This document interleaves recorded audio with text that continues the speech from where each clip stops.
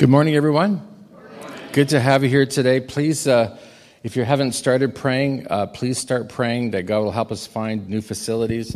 The service this morning was very full, and again, I think we've got all our chairs out. We really need you to start praying. So, on that note, we begin a whole new series on prayer, and it's the Lord's Prayer. Some of you are familiar with it. Some of you call it the Our Father. It's called that, or the Pater Noster. Sometimes you maybe have heard of it that way. But what we're looking at is just some simple instruction given by Jesus Christ to his disciples to show them how to pray. Now, in my Christian experience, prayer has been one of the most exhilarating experiences, but it has also been one of the most frustrating experiences for me. In Bible college, I love to read biographies of famous Christian men and women, and continue to this day. And the thing that I've discovered about all these people that I've read about, great godly Christian men and women, is that they've all got one thing in common, and that is that they all were people of prayer. They all knew how to pray. They all had great prayer lives. And I discovered that if I was going to grow spiritually, if I was going to actually be able to accomplish anything for God, listen to this. If I'm going to be a good husband, if I'm going to be a good father, if I'm going to be a good pastor, then I need to know how to pray to get God to help me the way that I need his help. Now, here's my problem. And I think probably most people here could, agree that, yeah, that's their problem too. And that is that I get easily distracted. Anybody like that?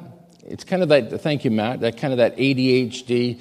You get down to pray, and you think, I'm going to really meet with God today. And you start thinking about 100 other things. You think to yourself, what's that hum? I better close the door so I'm not distracted by the hum. And you get up from off your knees where you're about to really pray, and you close the door, and then get down to pray again. Oh, the blind's open. I got to adjust that. And the music's too loud. I got to turn the music down, and so on and so forth. If there's a fly in the room, I've got to kill that before I pray. And next thing you know, you run out of time, you've got to get on with your day. Prayer can be so frustrating because the fact of the matter is it's hard to talk to somebody who is not there, doesn't seem to be there. He's not physically visible, and he's not answering back as you pray, and so you wonder, man, God, are you serious? You really, really want me to pray? Look, the disciples had exactly the same sort of struggle that you and I have. In fact, we find the disciples going to Jesus, who was praying at the time. And look what it says here in Luke 11, verse 1. Once when Jesus was in a certain place praying, as he finished praying, one of his disciples came to him and said, "Lord, teach us to pray just as John taught his disciples." And so these disciples, they see Jesus every now and again, just all of a sudden just take up and leave and go somewhere else. And they like, where is he going?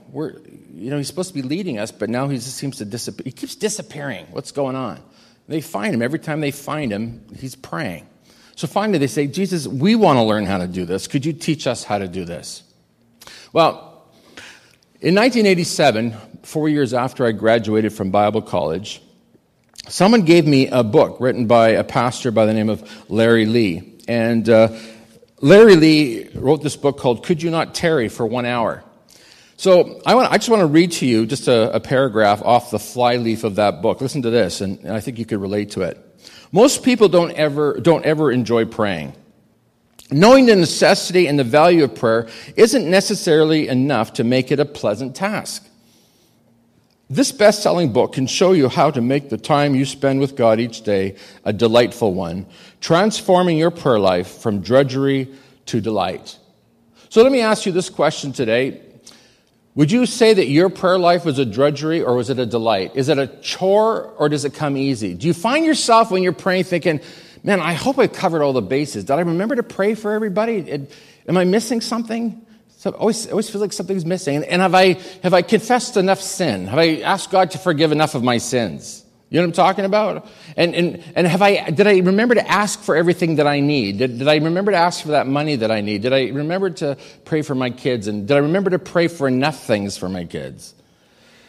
So what Jesus does in Matthew chapter 6 and also recorded in chapter 11 of Luke is he gives us an outline for prayer. We call this the Lord's Prayer. It's a simple guideline. It's, if you will, it's the skeleton of a prayer where you and I put the flesh on the bones of that prayer. And so here's what we want to do over the next 6 weeks is we want to take a look at the 6 petitions of the Lord's Prayer. And you're going to see this morning just how critical it is that we learn to pray like this. Now, before we talk about the prayer, the first thing that we have to do is we have to understand our relationship with God. And we always say here at Cross Church that life is about relationships. That's what it's all about. Our relationship with God, the vertical, and our relationship with one another, the horizontal. You didn't know it was Catholic, did you, Adeline? Here. So that's your vertical and your horizontal relationship. So here's what the Bible says in Jeremiah 31, verse 3. God says, I loved you with an everlasting love. You and I were created, listen to this, you and I were created for relationship with God. That was God's purpose in creating you. So Matt, when you were born because God wanted you to be born, because God wanted to have relationship with you. And with you too, Leonard. And with me.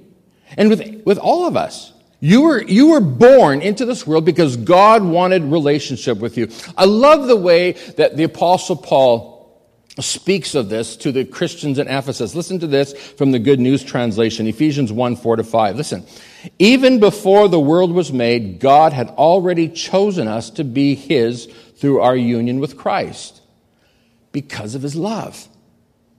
God had already decided that through Jesus Christ, He would make us His children. This was God's pleasure. Listen to this. This was God's pleasure and purpose.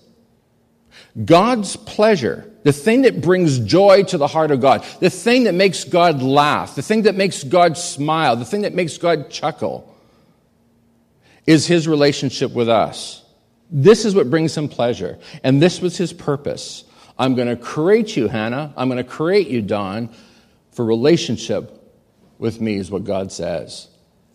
It's incredible. Now listen to this. In 1647 AD, some theologians got together and they wanted to answer some questions. And what they did is they took the scripture and they we call it a systematic approach to the scripture. They wanted to boil it down and answer questions. And here's the question that they answered. The first question they answered was this. What is the chief purpose of man? What is your purpose, Jared? What is your purpose, Aaron? I'll tell you. It's to glorify God and to enjoy Him forever. That's why you were created. So listen, look, watch this. God's great pleasure and God's great purpose in creating us is to have relationship with Him. And your purpose and my purpose is to enjoy Him. You see how this works? God gets pleasure from our relationship with Him, and we get great pleasure from our relationship with Him. The question is this today. Are you enjoying God? Are you getting pleasure from your relationship with God? Is this the thing that keeps you going from day to day, from week to week, month to month? Because God wants to have relationship with you. And when we look at the Lord's Prayer, folks, we see enshrined in the very first verse of that great prayer a declaration of God's relationship with us. I'm going to say this. If you don't get this, Christianity is not going to make any sense to you at all. It'll just be a religion where, you come to church and you go through the whatever you do and you sing the songs and you raise your hands, give a few bucks in the offering plate. It's Be Kind to God Day, right? And just kind of do a few nice things for God and then you go home and you forget all about Him. That's what Christianity is for so many people, for millions of people around the world. At Cross Church, we teach you this. Christianity is a celebration of those who have relationship with Almighty God. And that's what God wants. Now, here's the thing that you and I need to understand. The only way that you and I can have a relationship with God, ready for this, is through communication. We need to communicate with God. and God needs to communicate with us. Some of you have been to me for premarital counseling, for marriage counseling. Some of you have taken up the marriage challenge. You've come to me for a checkup.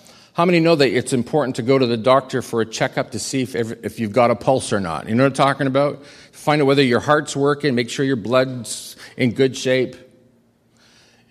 Likewise, you need to go see a pastor. You need to go see a counselor. You need to see a coach, somebody to make sure that your marriage has a pulse. And here's what I can guarantee you. Most men think, yeah, we're together, we're happy, she's still making me food, so therefore we got a good marriage. Right? She's still washing my clothes and picking up my gitch off the floor, so you never heard that in church before. I mean, really, everything's good. But then you ask her, and she'll say, we're almost on the edge. I'm almost on the edge of just packing it in. I can't stand it anymore. What's going on? There's no relationship. There's no relationship because there's no communication. Now, I'm going to tell you, the basis of all relationship is communication. A man must speak to his wife, and a wife must speak to her husband. And there must be, look at this, not just words, but a meeting of the heart. Your heart needs to connect with his heart, and his heart must connect with our heart. No wonder God often describes his relationship with us, metaphorically speaking, as that between a husband and a wife. There's got to be communication. If there's no communication, I'm going to tell you right now, there's no relationship. And guys, you might think you got something cool happening there in your marriage, but your wife has got quite a different story. Now, so it is with our relationship with God. God wants us to communicate with him. The question is this, is how do we communicate? Well, you've heard me say this many, many times. This book is God's word. Every time you read this book, God speaks to you. This book, really, we should not call it the Bible. We should call it the God speaking to me book. Because that's what this is. God speaks to you every time you read that. Now, I know some of you say, "Oh, Pastor Allen, I've read the book and I don't get anything out of it." Oh, you know why? I'll tell you why. Because you need the Holy Spirit of God to open your spiritual eyes and open your spiritual heart to hear and receive that truth. Now, that's God speaking to you. How do we speak to him? We call it prayer. Now, one of the things that I often find is when a husband and wife or a couple getting married come to talk to me, the girl will say this, you know, I try to talk to him, but he just says yes, no, or grunt. And then I'll say to the guy, is that true? And he'll go, well, I don't know. Again, he can't even talk to me. And he'll say, well, I don't know what to say. I don't know what to talk about. And that's the same thing with so many people when it comes to prayer. I don't know what to say. I don't know how to handle this. So here's what I do for couples. I give the man a tool to help him in his communication with his wife. And it's the mad, glad, bad, sad. So I'll say to him, what makes you mad? And then, well, watch him take off. He's got lots to talk about when I ask him that question. And what makes you sad? Well, he doesn't really want to talk about that, but if I push him hard enough, he'll start sharing a little bit about what makes him sad. And what makes you glad? And he'll start talking about, oh man, I just love it when I go play golf and talk to my buddies. And then she looks up, what? You can talk? He puts his hand over his mouth and whoops, he let it out. He actually can talk. This is a simple tool. It's a tool to help a husband talk to his wife and for a wife to talk to her husband. Now listen to this. God also has provided for us a tool. It's not the mad, glad, sad, bad tool. It's another tool. It's called the Lord's Prayer. These disciples, they didn't know how to talk to God in prayer. And that's why they say, Lord, teach us to pray. I mean, we know that it's talking to God, but what exactly do you say? How do you come at this thing? And when you do pray, how do you do it? So some people have this notion that when you pray, you have to kneel down. I mean, Laura was kneeling down. And I can tell you, if you're over 50, you probably don't want to kneel down because you may never get up again. But I'm going to tell you, I've never been able well, not much anyways. I've never really been able to kneel to pray, because here's what happens when I kneel down to pray. I just fall asleep. I'm just being honest. I know I'm a pastor. I know I'm ordained. But I'm telling you, get on my knees and I'm checking out. Oh, and by the way, did you know that God's voice sounded exactly like Mark's? That was really amazing. That was amazing. So I don't kneel to pray. What I do, folks, is I usually will sit up, and oftentimes I don't close my eyes, because if I close my eyes, I'll fall asleep. Yeah, you too.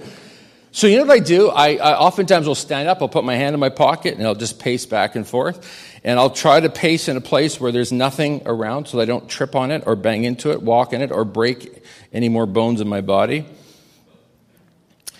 And I'll pray out loud. I got to hear my voice. I got to actually say these words out loud.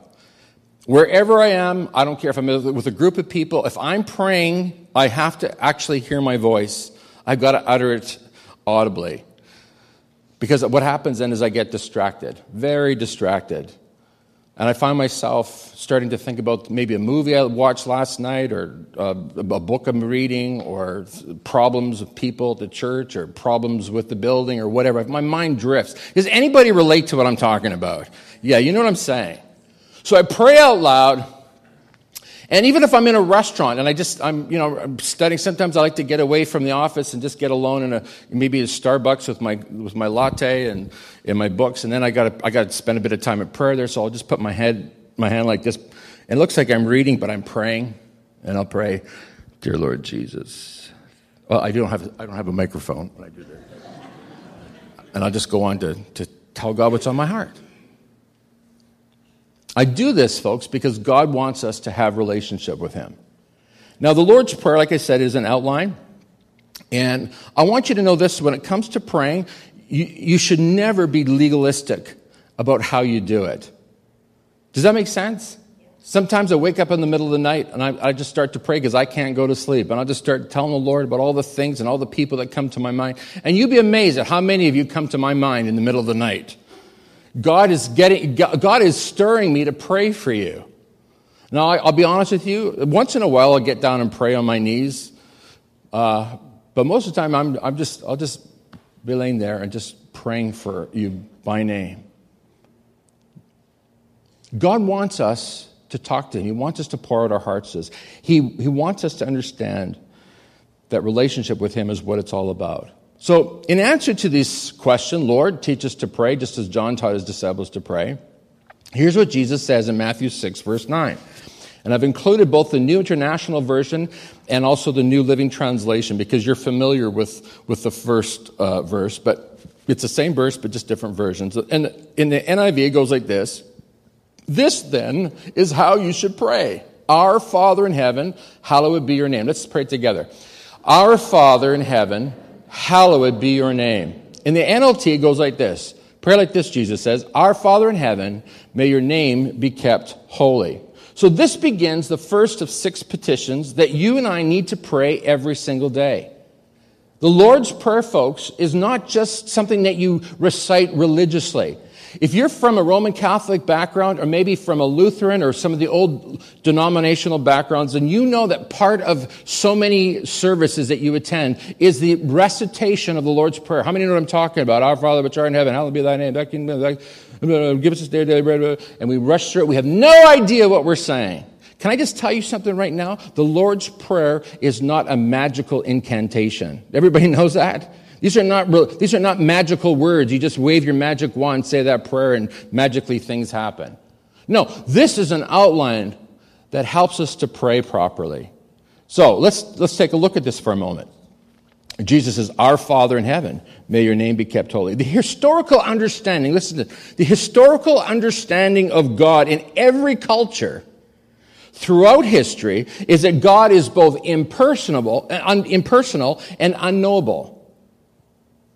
And we see this in so many of the mythologies of different cultures throughout the millennia.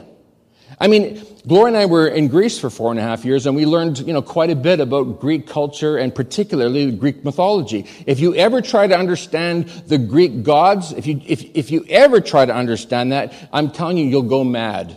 You'll go crazy because none of it makes any sense. It's this God's eating that God and giving birth to a boy who becomes the wife of his wife, who then who chops off his head and eats it. It's like weird, crazy stuff. And so no wonder people think, God just is impersonal and unknowable. There's no way I can get close to him. Even the Jews, when it came to addressing God, even they would not even say his name. In Judaism, the most important name of God is the Tetragrammaton, which is in Hebrew, in Latin, it's H or YHVH. And for so many years, the Jews did not recite the name of God that to this day now, we don't know how to say the name in the Hebrew language. We don't know how to say God's name. But here's what most Bible scholars think. They think it's pronounced Yahweh. There's no Jewish person who will ever say the name of God. They'll never say Yahweh. If they're reading it, what they'll say rather is Adonai. They will not repeat the name because it's too holy to repeat. Interesting. Now, Jesus comes along. He's a Jewish man, a Jewish teacher, in a Jewish culture. He comes along and he introduces a brand new name for God. He introduces the name Father. Now, in case anybody wants to know what the Christian name for God is, it's this: Father. Did you know that? That is the Christian name for God.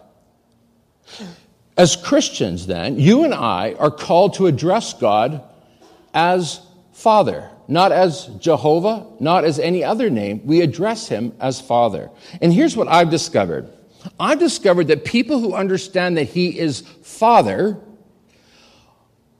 they're the ones that really understand what it means to have a relationship with God. J.I. Packer, one of the great, he's a great Puritan scholar. He says this. He says that if a person does not understand that God is their Father, if they don't understand their relationship to God as Father, that they probably have not yet been converted to Christianity. They probably don't get it. For them, Christianity is just a religion that they can't get their brains around. But for those of us who put our faith in Christ and understand that God is Father, it's a game changer. Because now you understand how God wants to interact in your life and in mine. Now, some would say, well, Pastor Allen, the Jewish people still thought of God as Father. Yes, they did, but only metaphorically. In other words, they would say God is the creator of the heavens and the earth, and so therefore God is the Father of everything. But Jesus comes along and introduces God not just as the metaphorical Father, but as the metaphysical Father. He's the Father of us all, spiritually speaking, not just the creator of us. Now, this is a game changer, and I'll tell you why. Because now the God who has been distant, the God who has not been approachable, the God who is impersonal and unknowable, suddenly is knowable. We can know him. We can have relationship with him. I personally, Alan Duncalf can personally have a personal relationship with God. And I'm going to tell you, folks, there's a lot of people that can't get their brains around this. There's a lot of people from Christian traditions that can't get their brain around the idea of a personal God. But if you're born again, if Jesus has saved you, then you understand that you belong to the Father and the Father belongs to you. Here's the biggest obstacle that faces every one of us. Is that, and I think everybody can relate to this, the obstacle that we all face is that we have a hard time understanding and embracing that God is personal. And do you know why? Because we fail and we think that we are not measuring up, and we think that somehow, God, like Shakespeare's Shylock, we've got to somehow give him, the pound of flesh. We've got to somehow mollify him. We've got to somehow satisfy him. We've got to somehow, shed blood in order to make him happy.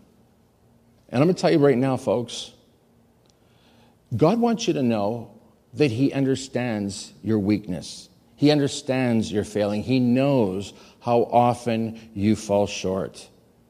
Can I make a declaration to anybody? I hope nobody walks out on me now. But here's a confession. Are you ready?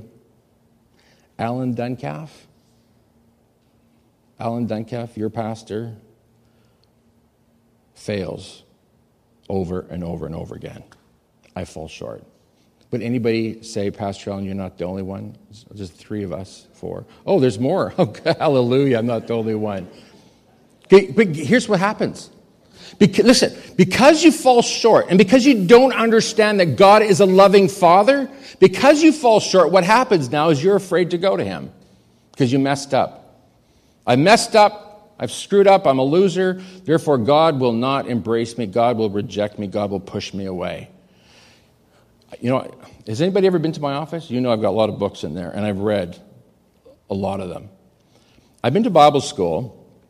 I've read a lot of books. But listen to this. Nothing has helped me understand who God is more than becoming a father myself. I've got 3 kids who have taught me what God is like. You say, well, Pastor, how could that be? I'll tell you why. Because my kids also mess up and make mistakes. In fact, they've been doing it all their lives. From the day they were born, they've been little hopeless. No, not hopeless. They've been little screw-ups, boy. They're making mistakes all the time. Now, here's the thing. And you've all heard me say this before. There's nothing that my kids could do that would make me stop loving them. Does that make sense? And when you begin to understand that that's who your Father in heaven is all about, what he's all about, if you understand that that's who God is, it's a game changer. Because here's what I know all of us do when we sin. We tend to run away from God. We tend to hide from God. I've let God down. I got to go hide. I got to go clean myself up. You heard me talking about this last week. How many people I'll say, why don't you come to church and say, Pastor, first of all, I got to get rid of Pastor, I smoke up. I love pot. I don't know how I could ever come to church and still hold on to my pot. And here's what I say, come. I don't care if you're a pot smoker. I don't care if you smoke, drink. I don't care what you're doing. I want you to come here and I want you to meet my loving Heavenly Father. And here's what you're going to discover about our loving Heavenly Father. Is that if you would take a step towards him and accept him as your God, my Heavenly Father will embrace you and love you and teach you and help you. You don't have to clean your life up. My Father in heaven will clean it up for you.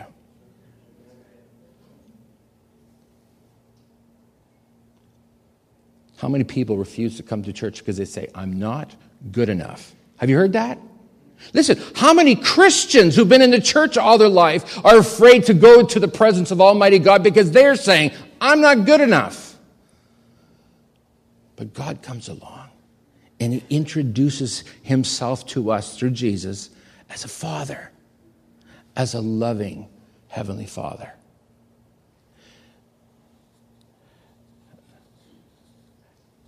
God wants you to know today that he desires a personal relationship with you. You say, but Pastor, I'm not good enough. Yeah, you're the one that he wants to have a relationship with.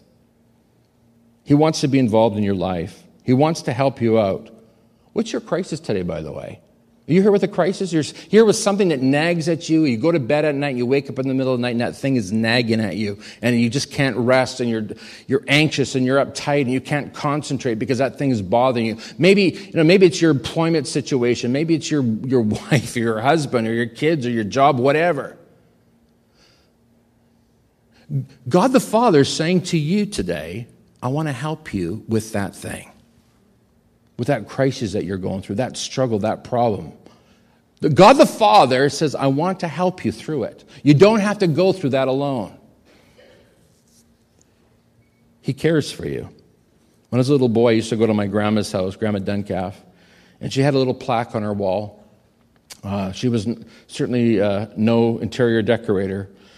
She had scripture verses on plaques all over the walls of her house. But there's one that I really remember. When you come in the front door, she had it right there. And this is what it said. Casting all your care upon him, for he careth for you. It's a scripture verse from 2 Peter. Casting all your care upon him, he careth for you. And every single time I come to visit Grandma, I would see that verse. And I read that verse for many, many, many years. And here's what I discovered even before I had actually become a Christian. I discovered that God cares about Ellen Duncalf. My grandmother didn't know it, but by her little plaques on the wall, she was ministering to me and teaching me who God the Father really is. You're here today and you're going through a hard time, you're going through a struggle. What you need to know today is that the Father in heaven loves you and wants to help you with whatever it is that you're going through. You say, but Pastor Allen, I got myself into this mess.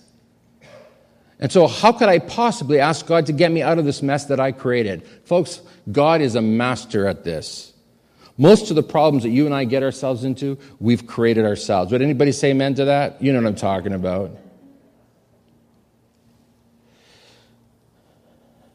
When Nicholas was little, some of you have heard me say this, he was really troubled and stressed out about something and really disturbed, really bothered. And, I wanted to tell him that he didn't have anything to worry about. He was taking the troubles of the world upon his shoulders. He felt that, it was his responsibility to solve all, bring world peace and that sort of thing. He was just, I don't know why at that young age he just felt so overburdened. So I thought, well, what I'm going to do is I'm just going to remind him that I'm his father and it's my job to take care of him. It's my job to care for him. So I scooped him up and looked him in the eyes and I said, Nicholas, do you know who I am? And I'm expecting him to say, yeah, you're my dad. But instead he said, you're Pastor Allen. So I knew I had a problem on my hands. You see, what I wanted him to know, what I wanted him to understand, that as his father, it's my responsibility to help him with his problems, his stress, his struggles. Folks, that's who God the Father is. He's in the business of helping you with your cares, no matter what they are. So here's why you and I need to start every prayer with these words, Our Father. Our Father in heaven. Because what you need to do is you need to get yourself focused on God before you start focusing on yourself. Here's what most of us do when we're in trouble. Oh God, I'm in trouble. Please help me. Get me out of this trouble. I need money. These people are going to... And you're just reciting all your problems and you're focusing not on God, you're focusing on yourself. So here's what I know, is that when you're focusing on yourself, you got no faith, you got no peace. In fact, every time you start focusing on yourself, you become more and more troubled and more anxious. But God wants you to focus on him. The God who says, cast all your cares upon him, for he cares for you. When you pray, you focus on the Father first, not on your problems. I know it's difficult because it's so heavy on our minds and we can't think of anything else. But God says, you need to put your problems aside now and focus on me. Focus on me. That's what God's saying, focus. And you begin to focus on him and suddenly you discover something about who God is. Genesis 18, verse 14. Abraham is troubled, stressed out. He saying to God, God, you said you're going to give me this new land. You said I was going to be the father of many nations. Look at my wife. She's an old lady now. How on earth is my old lady, my wife, how is my wife going to bear children? She's 99. It's impossible. She can't have kids now. And where's this promised land you told me I was going to get? And all these promises, God, and where are they all? And here's what God says to Abraham. Is anything too hard for the Lord? You think of your struggles right now. Hear the voice of God. Is anything too hard for the Lord? Is anything too hard for the Lord? And Abraham now is properly chastised by God and is reminded that God is sovereign and in charge. And you know what happens. Nothing is too hard for the Lord. And Abraham's old lady had a baby. And his name is Isaac. Now you think about that for a moment, because I know today you're thinking the problems you're facing, the struggles, the heartaches, whatever you're facing right now, it's impossible. And God's saying, no, it's not, because you don't know who I am. And so Jesus teaches us to pray first, our Father. Jeremiah, chapter 32, verse 17. O sovereign Lord, you made the heavens and earth by your strong hand and your powerful arm. Nothing is too hard for you. So when you get into prayer, we get into the presence of God, and you address him as your Father in heaven, what you're reminding yourself of is this: nothing is too difficult for God. And this is what I wanted Nicholas to understand. Nicholas, nothing is too difficult for your dad. I can handle this. And God's saying the same thing to you today. And again, Jeremiah says, I am the Lord, the God of all the peoples of the world. Is anything too hard for me? And Jesus says to the disciples in Luke chapter 18, verse 27, what is impossible for people is possible with God.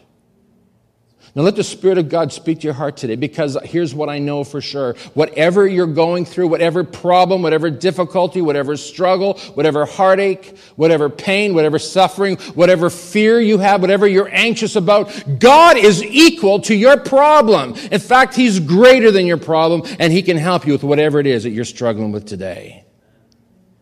And therefore we pray, Our Father, which art in heaven, hallowed be thy name.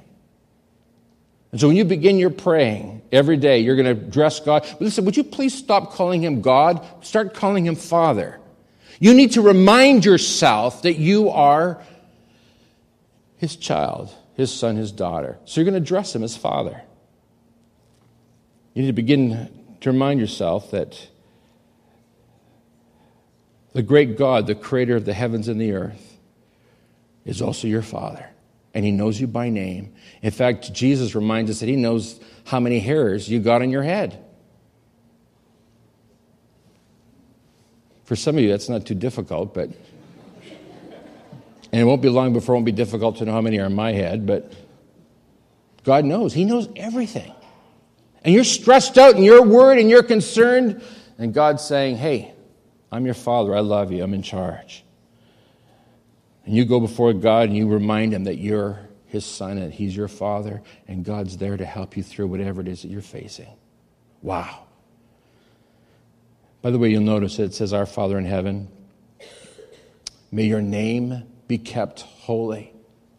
Because some people get confused. They think that because he's our Father and because we can call him Abba, or Daddy is what Abba means, Abba Father, we think that we can be flippant about this relationship. And how many times I've heard people say, you refer to God as the man upstairs or the big guy in the sky and that kind of nonsense. Please don't do that. May your name be kept holy. Remember, there's a reverence that goes with this name, this holy name, Father.